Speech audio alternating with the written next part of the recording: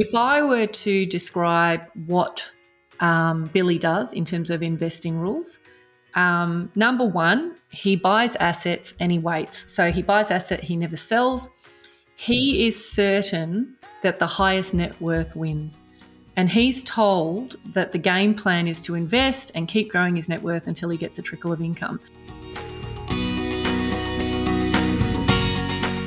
This is Property Investory, where we talk to successful property investors to find out more about their stories, mindset, and strategies. I'm Tyron Shum, and in this episode, we're speaking with Amazon best-selling author, chartered accountant, and founder of the Freedom Warrior program, Selena Kilcarney. In this episode, she shares 2 case studies that share similar features and financials. But once we peel back the layers, we see there is different on the inside as the protagonists are on the outside.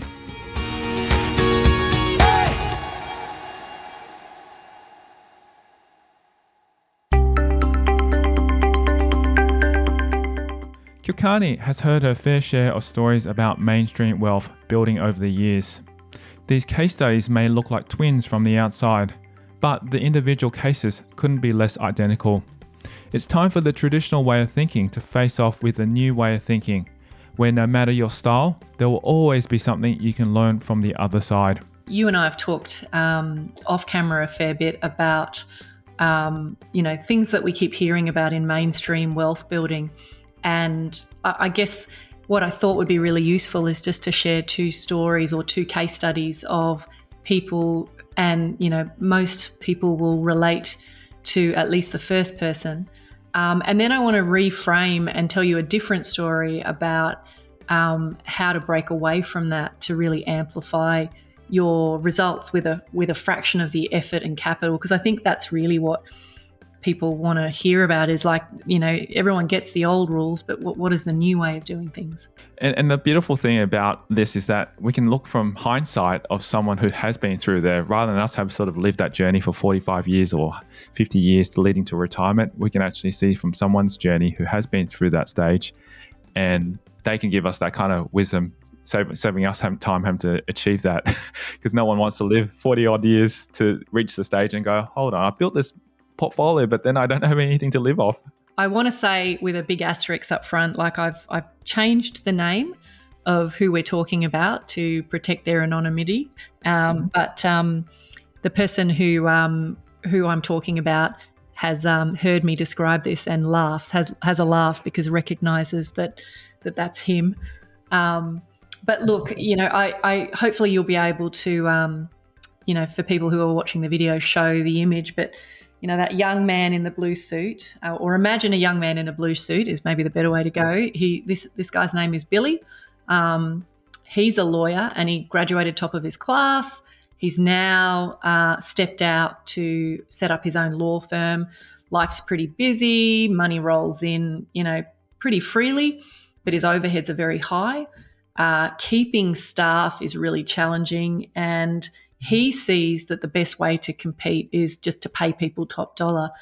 The finances of the business are watched carefully by his accountants, but this guy spends very little time on his own personal finances. He is ambitious. He wants to be wealthy. He doesn't actually know what that means. He takes home about $350,000 per annum as the managing partner. His wife is a teacher and earns roughly $50K. He has a $4 million mortgage. He has car leases of about $5,000 a month and sends 3 young children to private schools. So effectively, if we carve up how he spends his money, the interest on his mortgage is about $120, car leases are about $60, school fees are about $100. So that leaves him about $120 to pay bills and groceries and entertainment, and he uses all of it. Wow. So just to clarify, he's earning, say, $350,000 a year plus his wife's income $50. Is that after tax or before tax? I'm talking, he takes home after tax. Wow. Okay. That's substantial. So he's obviously earning more than $350 then before tax. He also gets a biannual dividend out of the business, which is another $120,000. And what he does is he uses that to pay off credit card debt. which leaves him about $80,000 after tax to invest. That's kind of the summary. So if I were to describe what Billy does in terms of investing rules, number one, he buys assets and he waits. So he buys asset, he never sells. He is certain that the highest net worth wins. And he's told that the game plan is to invest and keep growing his net worth until he gets a trickle of income. And he's told, set and forget, buy investments and get on with life. So he does that. Number two, he's not interested in investing in itself. And so he outsources all his decision making. He believes the highest return is in his business or in his work. And he asks his doctor clients who he should work with. And he finds a well-dressed financial planner to handle his investment decision making for him.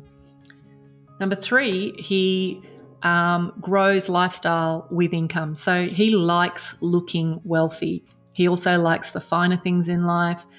He turns over his cars every 2 years and he has to have the latest and greatest of everything. So his neighbours are bankers and business owners, and they all seem to be a little bit more successful than he is, and he just wants to fit in.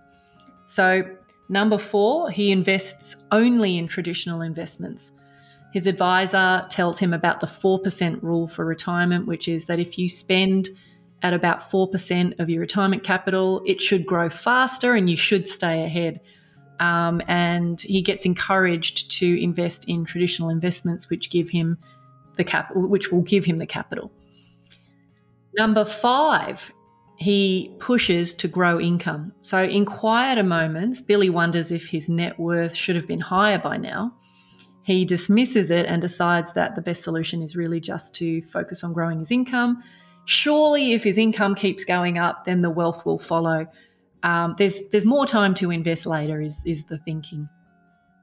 And then rule number six, idea number six, strive for the highest returns. So Billy goes out and he engages a buyer's agent. He sees the point of using the buyer's agent as a tool to find the best deals.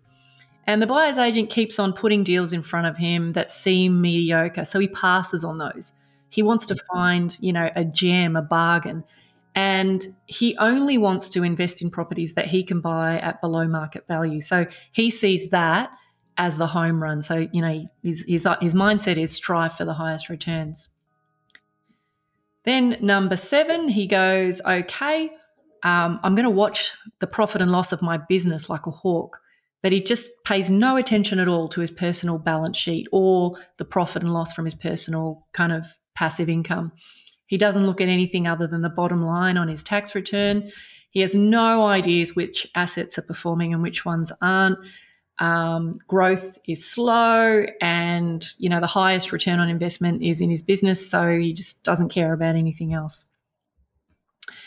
And then number eight, carrying lemons.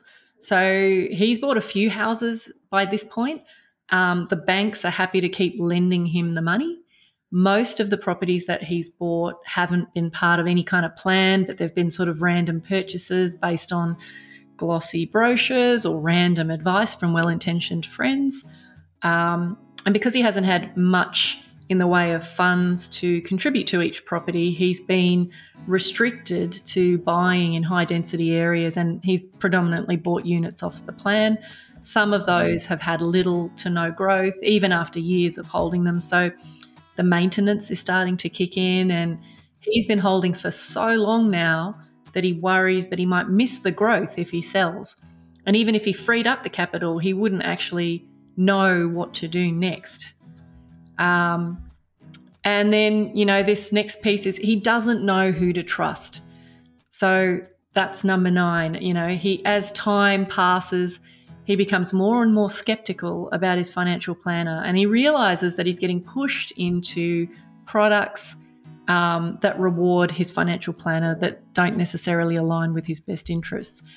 Recent market turbulence has wiped out a lot of the profit that he made in recent years, and he's starting to get anxious now about the gap between what he's actually got and where he thought he'd be by now. And he knows, if he's honest, that his wealth knowledge is poor, but he just doesn't know who to trust, and he has no investing rules, and he doesn't know how to ask the right questions. And then finally, number 10, as Billy approaches retirement, and you can share that photo, Tyrone, is he starts to realise that the capital base he has isn't going to create the income he needs to support his retirement. So he starts looking for investment opportunities that will grow his wealth quickly. And he starts thinking about taking on big risks at the wrong time. So things he would never have considered before suddenly seem like his only option. He's got some friends who are looking for seed capital in their business ventures, and he just needs some quick wins. And, finances are not discussed between him and his wife, and she assumes that money is plentiful and that retirement plans are all set. And so in summary, Billy has spent most of his life appearing wealthy. He has a high net worth on paper, but he still only has one source of income. He feels like a fraud, and he knows deep down he could have done things differently. He regrets his investing decisions that he didn't take, and he tries to console himself that his lifestyle was worth it. He tells everyone around him that he's happy to keep working, but he's tired. So that's Billy. Wow. And I have to add, by looking at the photos for people to, if you want to hop onto the website, it'll be posted up there. He looks very, very sharp, nice blue suit. He looks very well dressed. And I think he looks like he's a very, very successful lawyer. It'll be interesting to see what people think as well too. But I think he's definitely got some great appearances there based on his wealth. But as we've seen, this is the true story behind who he really is. And you'd have to admit, Tyrone, that that's not an uncommon story, is it? No. And you and I have discussed this in great lengths. There are a number of people who, I guess a lot of well-known people, successful people who are like that, And sometimes you just got to question and ask whether or not that is what they really, really want, or are they just like Billy, who are feeling tired but just trying to be the Joneses and keeping up with the appearances. So I think to kind of give this a sharp contrast, let's actually talk about Tom. So I want to kind of reframe and tell you how some people are breaking away to create, as I said, massively amplified results in a fraction of the time, effort and capital. So in that photo on the right-hand side at the top, we've got young Tom there. Tom didn't go to university. He decided instead to start working in a cafe and eventually became a chef. So, he was 27 when he started his first cafe. He built most of the furniture by himself, and he took minimum wages for a couple of years. By the time he was 32, he'd opened another 4 cafes and was consistently generating profits after tax of about $450. So pretty similar to our friend Billy. His wife, his wife, worked with him in the cafe and managed the books.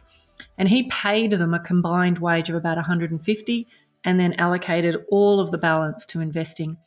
So they had a modest home with a mortgage of about $500,000, and they saved most of the dividends that he was paid. He drove a late model Japanese car, and he sent his 3 kids to the local public school. So that's Billy. So let's talk about his 10 kind of Tom. I said Tom.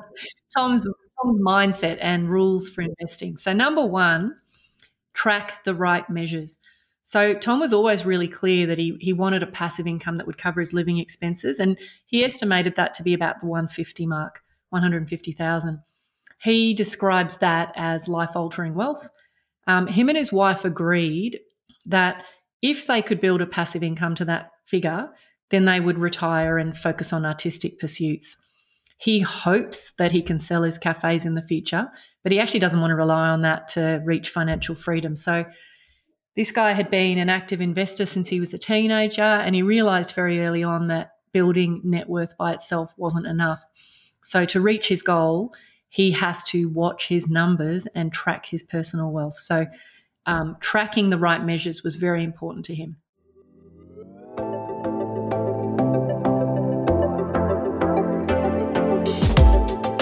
Coming up after the break, we dive into Tom's mindset and rules for investing. He started thinking in terms of minimum viable capital. So Tom is not at all phased about looking wealthy, as you can tell. Why he prefers alternative investments over the more traditional options. He likes alternative investments that are backed by real property to really push up his passive income. She explains how when trying to summarize everything she's learnt, it all seemed to boil down to one principle. I should sort of put a big caption that there's no judgment in either of those. But it's really easy to look at someone who lives in a great house, drives a great car and go, wow, they must be killing it. And that's next. I'm Tyron Shum and you're listening to Property Investory.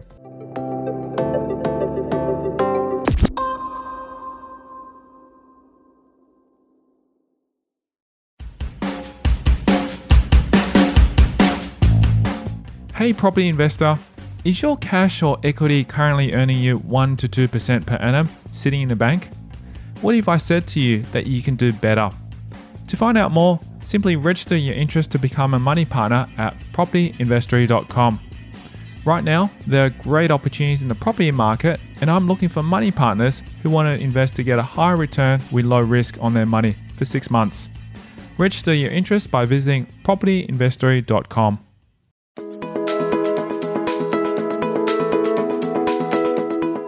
Our second case study features Tom, a chef who prefers to spice up his life with alternative investments over the traditional offerings that his counterpart Billy uses. The second thing that he did was, number 2, he started thinking in terms of minimum viable capital. So Tom is not at all phased about looking wealthy, as you can tell. He thinks in terms of what is the minimum amount of capital I need to accumulate to generate the kinds of returns that will give him that income that he wants. He regards anything above that number as a total bonus. Number 3, he recognises that it's important to build a pipeline of deal flow. So at the beginning of his investing journey, Tom's figuring out everything on his own. He's a lone wolf. It's really slow and it feels like hard work. And then he spends all this time talking to other investors, studying the internet, trying to figure out what are his options. And as his income starts to rise, he starts leveling up and taking on advisors and mentors to speed things up. But he never, ever lets anyone else make decisions about his money. He knows that everybody means well, but they will never care about his money as much as he does. So he learns to ask pointed questions to make sure that all the people that he relies on not only know their stuff, but walk their talk. He wants to follow the recipes of master chefs and not self-proclaimed gurus. He starts to meet some good people along the way who can connect him to the kinds of investment opportunities he needs, and he realises that those people become his most prized resource.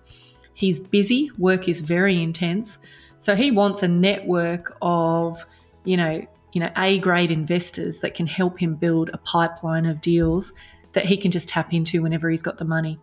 So he does hear about investors making crazy returns on exceptional opportunities, and he's tempted, but he decides to focus on consistent deals that are easily replicable. Number 4, wealth is a 3-part game. So Tom figures out that there's 3 parts to the wealth game. The first part requires him to find investments that grow his capital. The second part is about finding opportunities that increase his passive income and reduce his timeline to freedom. And then the final part is about structuring all of his investments so that they form a predictable, sustainable income into the future. And he likes alternative investments that are backed by real property to really push up his passive income, because he sees that if he chooses those well, they don't require a rising market and they offer that sustainable, predictable income. And he sees that the reason that the returns in the alternative space completely outperform traditional is because the market's really inefficient. And so it just provides more opportunities for big gains. Number 5, he learns that he's got to keep identifying his blind spots. He knows that the 4 attributes he keeps on having to grow are his stewardship and how he cares for money, how well he chooses his investments, his knowledge and his education, as well as his mindset, his relationship to money, how he thinks about money. He never assumes he has it all figured out. He's always thinking, how can I, up my game? Number 6, he learns to allocate capital like a fund manager. So Tom gets to know successful investors along the way, and he starts to think like a fund manager. He knows when he's speculating. He knows how to protect against downside. He thinks about risk-adjusted returns. He chooses carefully between cash flow opportunities and growth opportunities. Number 7, stewardship before earnings. So Tom's friends try to tell him, go and start more cafes. And he loves the idea of earning more income, but he knows that would come at a price, and he's just not prepared to pay it. He values his time above more money. He sees the immaculately groomed lawyers driving European cars that come in to buy coffee, looking harried and stressed out, and he assumes they must be mega wealthy. Number 8, bring velocity to money. So Tom realizes that the faster he can move his money and reinvest, the more inflated his returns. He keeps good cash reserves, but he's constantly monitoring when his investments can be redeployed and when he can continue to grow his capital. Number 9, measuring opportunity cost. So as Tom starts to transition his investments to more cash flow opportunities, he's evaluating, how does one investment marry up against another. He knows that by buying more property, he can keep growing his net worth, and he's always weighing that up against investing in cash flowing assets. So his timeline now to financial freedom is approaching 3 years off, and he's crystal clear on what decisions he now needs to make.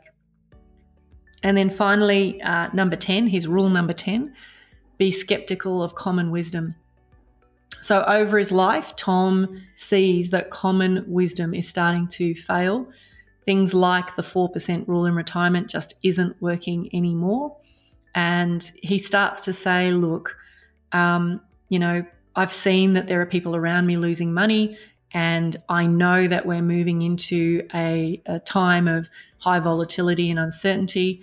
So, he's very careful about where he takes advice from.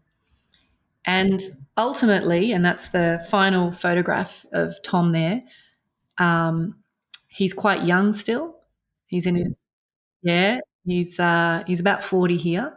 He has spent most of his life appearing average. He has a reasonably high net worth on paper with multiple sources of income, including his business. He doesn't worry about money at all. He isn't even sure how his success might compare to somebody else's. The contrast is that Billy has spent most of his life appearing wealthy with one source of income. He's had in contrast, Billy had a lot of setbacks.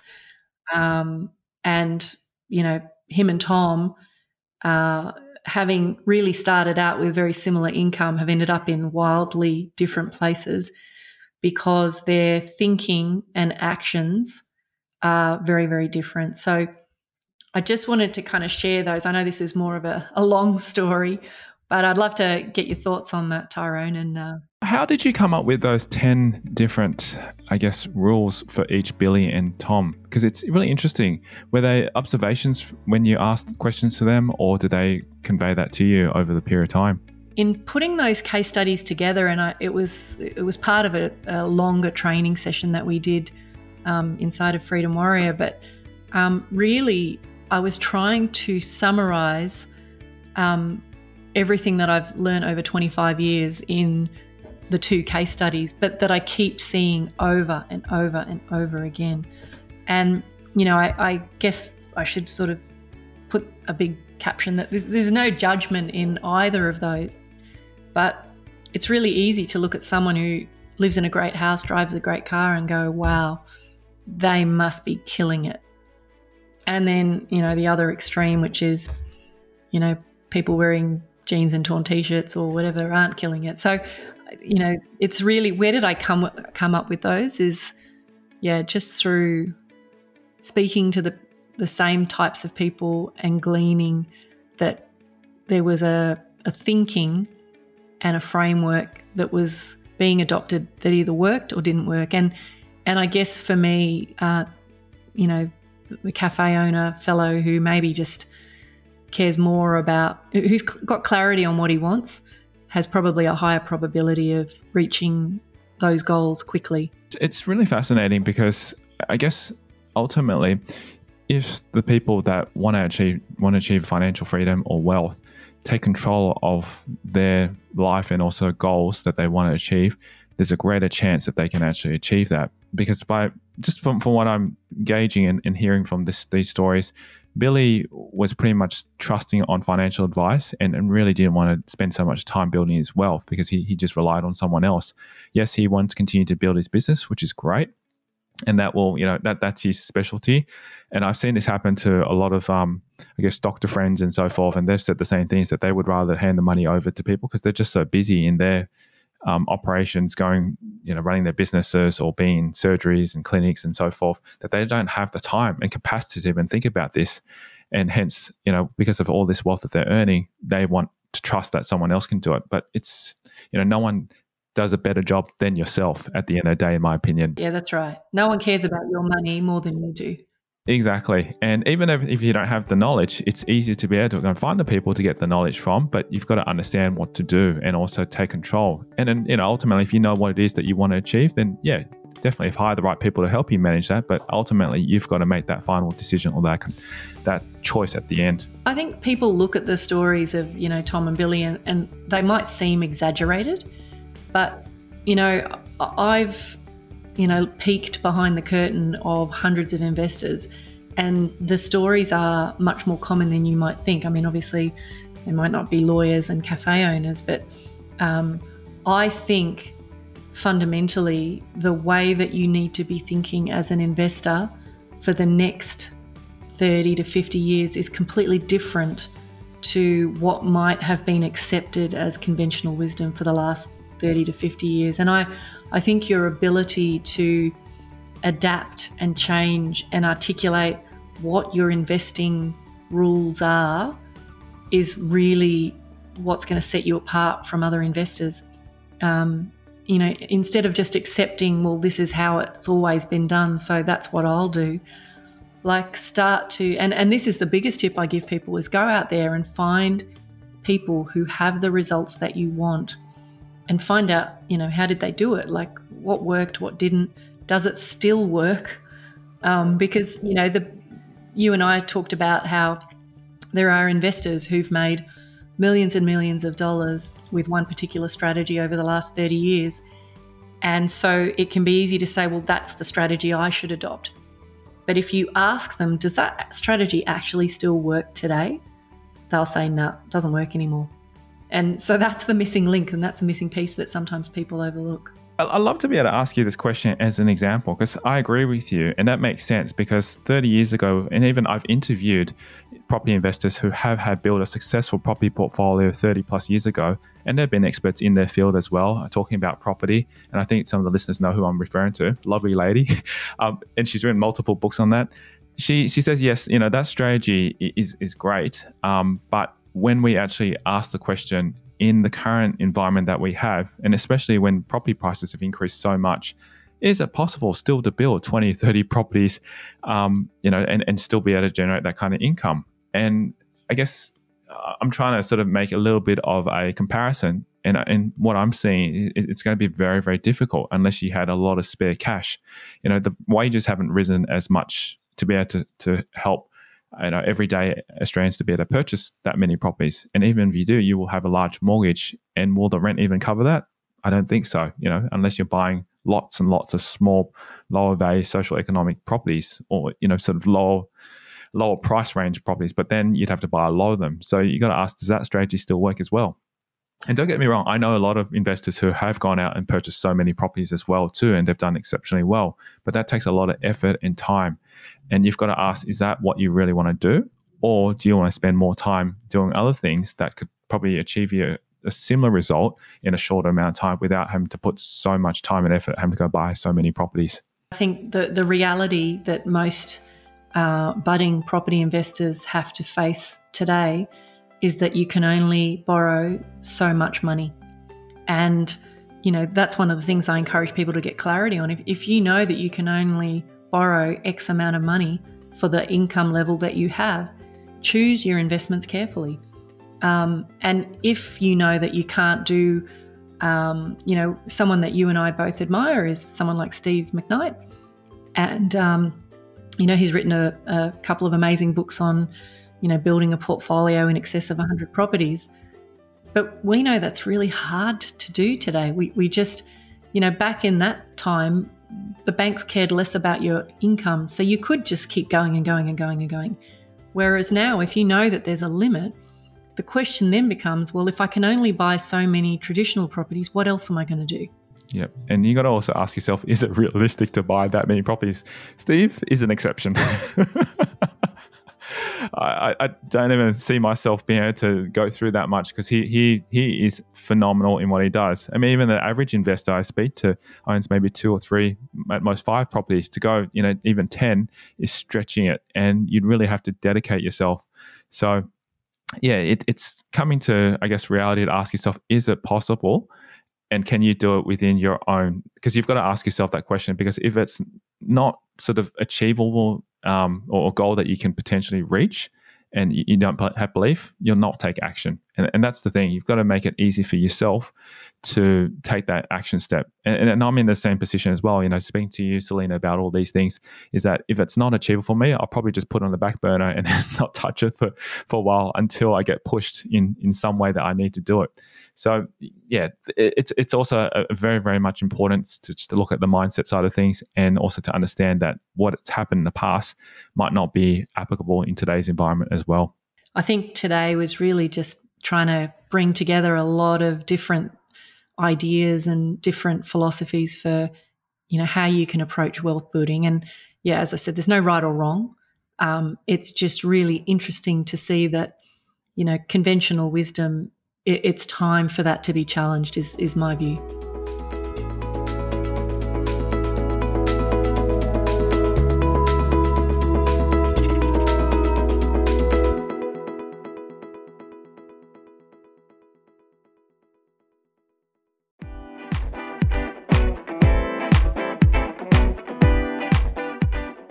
Thank you to Selena Kilcarney, our guest on this special episode of Property Investory.